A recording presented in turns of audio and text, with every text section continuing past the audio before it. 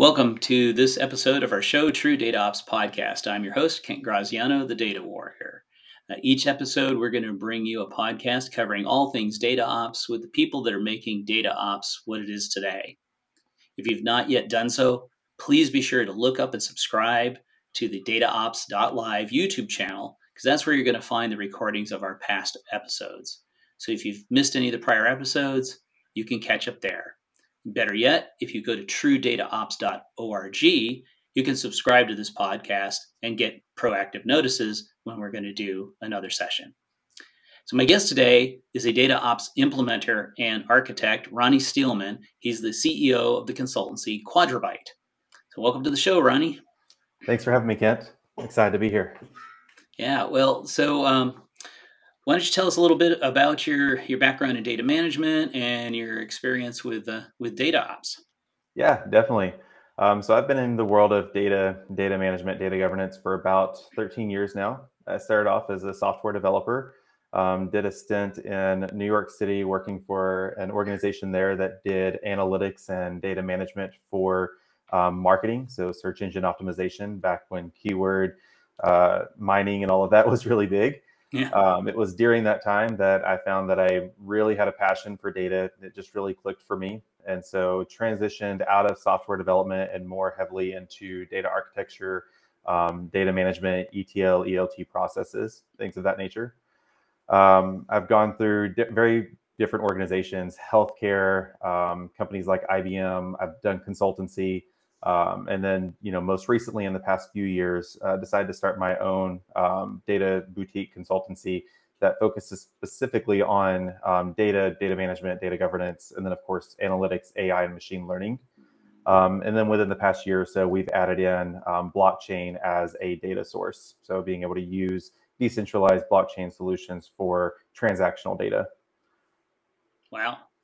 So recently, so you've been pretty hot and heavy out there implementing actually DataOps.live on Yes. Snowflake for customers.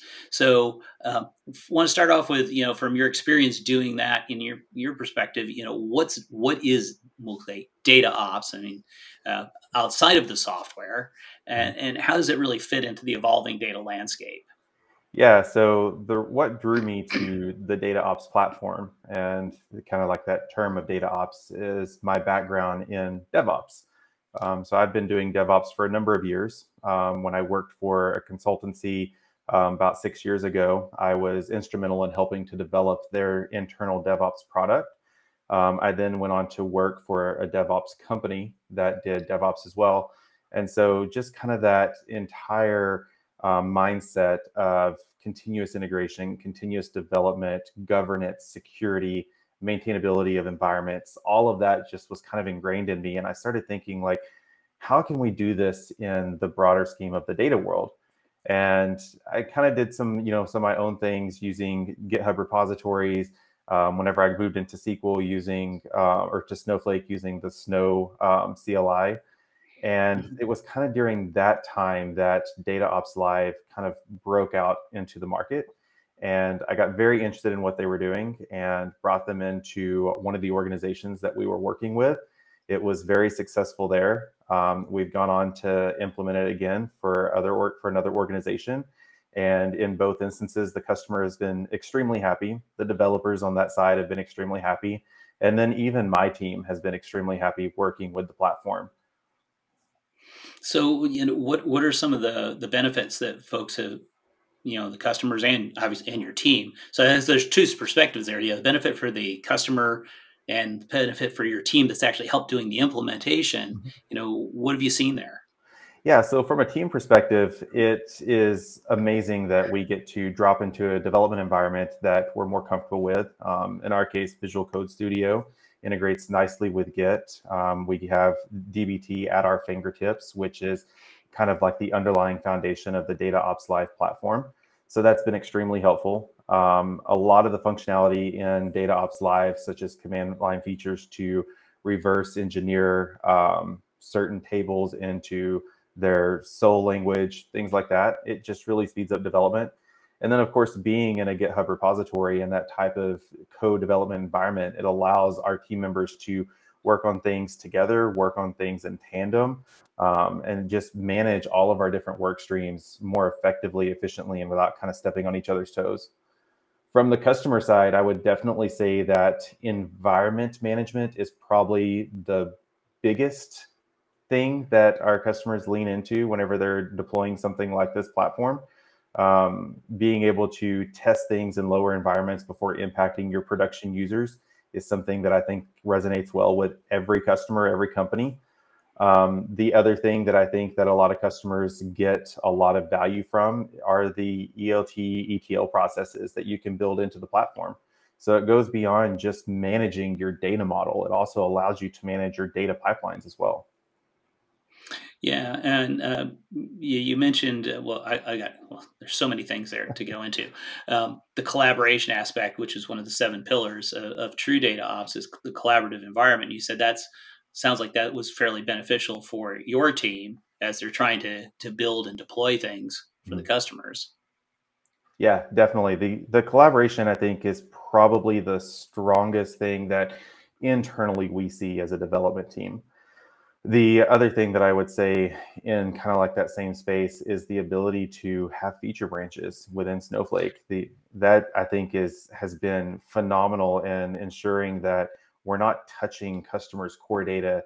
We don't have to worry about modifying data and trying to figure out what its original state was. Yeah, yeah, and I think that's the environment management is another one of the 7 pillars, and you mentioned that from a customer perspective, that Mhm. was beneficial for them, but it sounds like on the developer level as well. So the ability to have not only like dev, test, and QA, but like you just said, branching, being able to Yes. branch off of dev, and that's one of the features that I guess it's one of the core features that I've really liked a lot, and it was based on a core feature in Snowflake that I loved when I was working at Snowflake, was the zero copy clone. Yes. Is because in the data world, and I go back a long way with data warehousing, and we were never able to have enough data in QA in particular to actually really test stuff before we put it into production, Mhm. because it was just too expensive to have the disk space, literally to have the disk space to copy a 75 terabyte data warehouse and have it available for developers and testers. Yeah, exactly. And then, of course, there's all the other concerns about copying data around data security, data privacy, all those things that just kind of almost fall to the wayside whenever you have a solution like this. Yeah, and so I guess governance is another feature in there, right? Yeah, I would Getting say that the current implementation we're doing today, governance and change control, which is one of the pillars, of course, as well. I'd say that's probably been the most beneficial to the organization that we're implementing it in. Being able to have that governance around who can see the data, who can access the data, who can modify the data, even. All of that, I think, has been extremely beneficial to the organization. And it really allows them to have a more clear and focused lens on something that is so pivotal, because for this customer specifically, there are a lot of government standards that they have to meet, and those standards are reported upon by their data. So if their data isn't locked in place, or if there's any question about their data whatsoever, it leads to audits and possibly even government loss of funding. ooh, Yeah. yeah, that's a pretty negative outcome that they would not want to see happen. So, little branch off of this one, because you're getting into AI and all of that as well. With this, I'll say rise in interest, at least in AI and machine learning. Are you seeing more organizations concerned about the governance aspects of the data that's being fed into these models?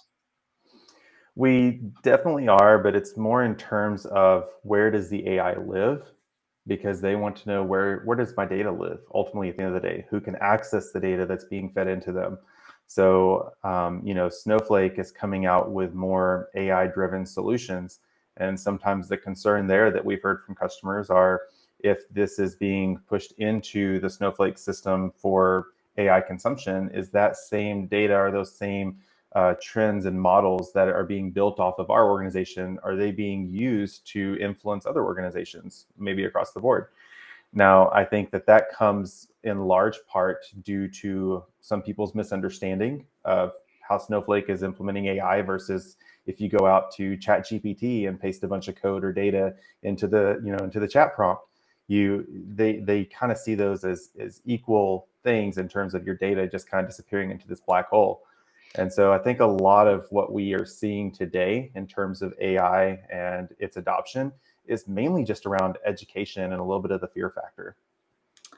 Yeah. So it's like you said. Yeah, I think I saw something about that just earlier this week. That very concern that you are feeding, if you're feeding data into I'll say a public AI or LLM like ChatGPT, is where is that information going? But if you're building this out inside of a Snowflake environment and managing it with something like DataOps.live, and you have the governance and even security, masking, all of that sort of stuff, then it's no longer going into a black box, I guess, right? And you Right. you know where the data is, it's contained. Exactly. Yeah. And like I said, a lot of times people, they have this fear factor because of so much that's out there about cloud, AI. Of course, Snowflake lives in the cloud. So all of that just kind of snowball effects. And, I co-host and am a creator on a podcast, The Intelligence Economy, where we talk about this quite often, where we go into this fear factor that people have about AI and control of their data and how we can help them overcome that. Yeah, and I guess that's probably again one of the core benefits that I've always seen with Snowflake.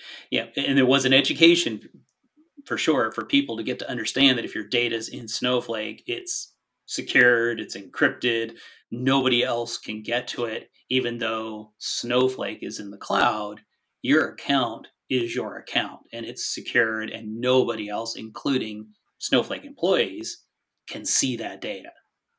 Right.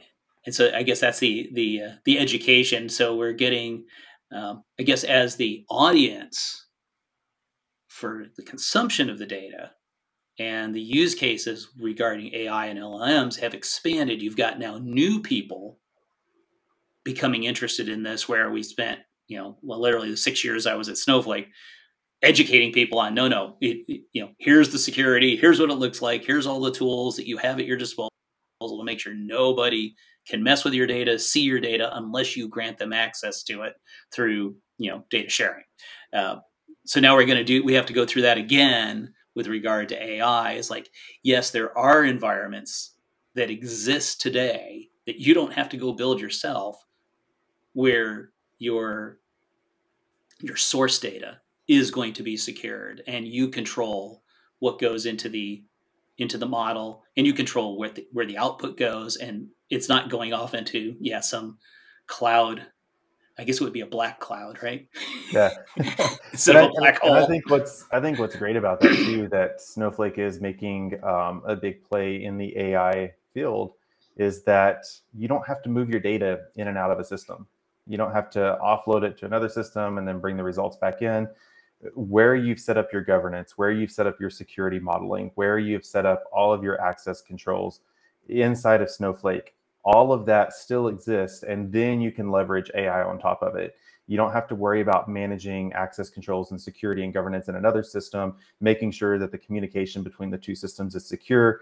It all just happens in that contained environment or organization that, like you said, is truly your organization. It's not Snowflake's. It's just, yeah, it's on their hardware, but at the end of the day, it's yours. Right. Yeah. Now, I want to take a quick dive down, just a slight branch here. Since you came from a DevOps background, a lot of people ask this question. It's like, what's the difference between data ops and DevOps? So the overlap is in the DevOps world, and then data ops is in your continuous integration, continuous development, your code management. So both of them lean heavily into code sharing, into co-working alongside other developers, proper branching, proper protocol inside of Git, and then that automation of, as I promote code up into higher branches, they actually roll into higher environments. There's automated testing that you can do. so that you can ensure that your code hasn't broke other things within your system. So I would say that those are the overlaps. What I see as kind of edging out or being different from traditional DevOps are the security governance modeling inside of your data. So being able to keep track of your grants, keep track of your roles and permissioning, do data masking, everything that you can do from a security and governance standpoint, you can put into your CI/CD that is DataOps, and it manages that for you. And so you can always kind of like have that change control in place, and you can always see when a change was made, who made it. You can go ask the question, why was it made? But then even going a level higher is now your data pipelines, your ETL and ELT pipelines can also be managed in this same way, so that you know that when data is moving from system to system, it's always moving in the same way, no matter what. Okay, good. Yeah, yeah. It's like, yeah, it's a little bit more than DevOps is also they're DevOps concepts, but the application of them to the data itself Right. and the data pipelines, like you said, it's like data pipelines. Yeah, you can think of those as code, and you got to manage the code, but you also have to make sure that they're running and it's orchestrated properly, whether it's supposed to be running in parallel or in serial. Excuse me. All of that has to be kept track of as well, and that then laps into this new area that people talk about called observability, right? Being Right. able to see all of that stuff. Yes. Yeah. And I think that's probably the next evolution of data ops is that observability factor, being able to have those insights into how are my pipelines doing, what's failing, what's succeeding, how long is it taking to run, what are my success markers as a data ops customer, like what makes me a successful customer versus an unsuccessful customer. And I think that's so interesting because, like I said, in my past life, I worked for a company that developed CI/CD software specifically for Salesforce. Mm. And those were some of the questions that we answered for the core platform that we developed for our customers, which were Salesforce customers. And that was, what makes a successful customer versus an unsuccessful customer? And how do you mark that? How do you measure that? And then how do you communicate that back to the end user of the platform? Yeah, yeah, okay.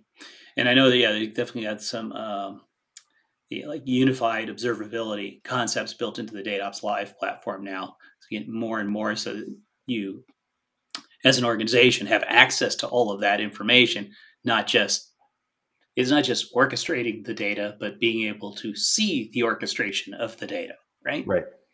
Exactly. So do you think it's, the way things are going with this growth in AI and, more and more data, everybody wants like even more data than we wanted before in data warehousing. Are we going to be able to manage this sort of stuff at scale if we're not doing something like data ops and having that kind of mindset and approach? I think the broader question of can we do it at scale? I think that comes down to yes. I mean, anything is possible. We can definitely do it at scale. I think the real question there is, can we easily do it at scale? Can we do it without a lot of overhead, whether that's technology overhead or workforce overhead? And to that question, I'd say no. We've seen time and time again, just within our industry, that our customers really struggle to work at scale on large scale data models, large scale AI initiatives, things of that nature. And in the areas that we've implemented a tool like the DataOps Live platform, it has just simplified life across the board, from development all the way up to executive leadership, having trust in their data. It's just been something that when we talk about at scale, it gets you there faster, it gets you there easier, and it gets you there in a more cost-effective manner. Right. So really managing the total cost of ownership of doing it, we can muscle our way through it if we have to, right? Exactly. But But at what expense? yeah, and I would say that your expense is going to be cost, both time and money, and trust or confidence. If you're muscling your way through it, I think that your cost and your time go up, and your trust and confidence go down. And Yeah, and really, so those two should be reversed. And I think that's what DataOps Live does, is it reverses those two. Well, and that gets you into the buy versus build conversation, right? Yes. Like, yeah, you might have a lot of smart engineers, and yeah, you understand DevOps, you understand the DataOps concepts, and you could build all of this software yourself, but then you have to manage it and maintain it, and it's going to take time, right? To Right. get to that end state that you could implement fairly quickly if you started with a platform that actually already had all those features. Right, exactly. I mean, I remember whenever we first wanted to do CI/CD in Snowflake, they had I can't even think of the name now. They had a little command line package that was out there that was Yep. put out by Snowflake organization. Yeah, well, it was. And Yeah, it was one of the solution architects at Snowflake. I think built that and put it out in Git, and it was kind of yeah, open sourced, right? It wasn't officially exactly. supported by Snowflake, but it had been developed by somebody who worked at Snowflake. Yeah, and so we had tried to build a CI/CD solution using that, and this was before, we discovered DataOps Live as a platform. It may have even been before DataOps Live came out onto the market, and it was so time consuming. It was so expensive to implement because we had to do everything from scratch. When in our most recent implementation of DataOps Live, they had already built out a fairly substantial data model on the data vault methodology, which can be highly complex.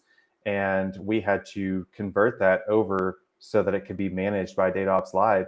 And from the point where we turned the system on to actually having full management by the DataOps platform was 2, maybe 3 months. I think what really took us out that long, though, was some of the concepts of using DBT Vault and making sure that we were setting up our pipelines correctly to support that data vault methodology.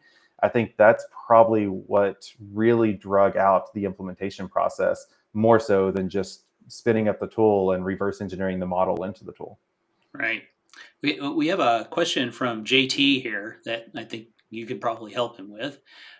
Saying, wondering as a Snowflake partner, how can we certify and partner with DataOps.live to be linked with customers needing consultation and support using both platforms?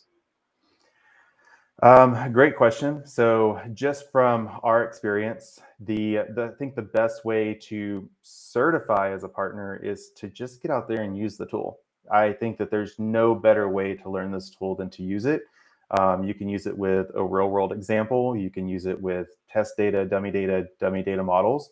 But using the tool, I think, has really been the key part of getting to that certified level. In terms of partnering, again, it's showing that you know the platform and showing that you're hungry for what the platform can offer to a customer or to an organization. One thing I've really liked about working with DataOps is that they're not focused on signing that next contract for that next deposit. They're focused on solving a real need for their customers, and they're very passionate about solving those needs. That they take this extreme hands-on approach to every customer that they onboard, at least in my experience, and that's what I've seen. And so when you show that same initiative, you show that same hunger to do what's right by the customer, that's where I see data ops really stepping up and partnering with an organization and saying, yes, we want you as a partner, because at the end of the day, you care about the same things that we care about, which is the customer and doing what's right by them.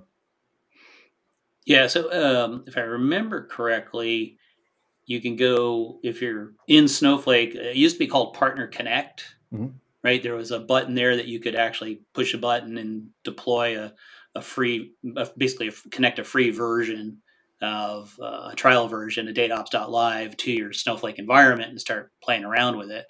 Um, there's more. There's some online training. There's a bunch of webinars, things like that, right? Yeah, there Plus, are, plus, the, and plus, they of course, the user guide and all of that. and I know that they are working to roll out like an internal academy. Of course, their community is very Oh, that's active. right. Our community. Yeah. Yeah, the community is great to learn from. And then for those that are hungry to partner and work to bring in new customers, I found that DataOps is great at working with those people that are hungry for it and giving them the tools that they need, whether it's like a little internal trial environment or something like that. Yeah, I see someone posted the free trial up on the chat. So there's a lot of things out there that DataOps tries to make available to the partners. And at the end of the day, I would say take the initiative, go out there, jump into it, and let them know who you are. They're great about responding to emails. It's not like your emails go into a black hole.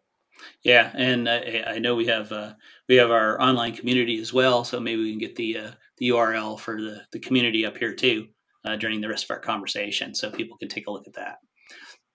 Okay, so as we're getting kind of near the end, but I did want to ask you about data products since that's become one of the hot industry buzzwords.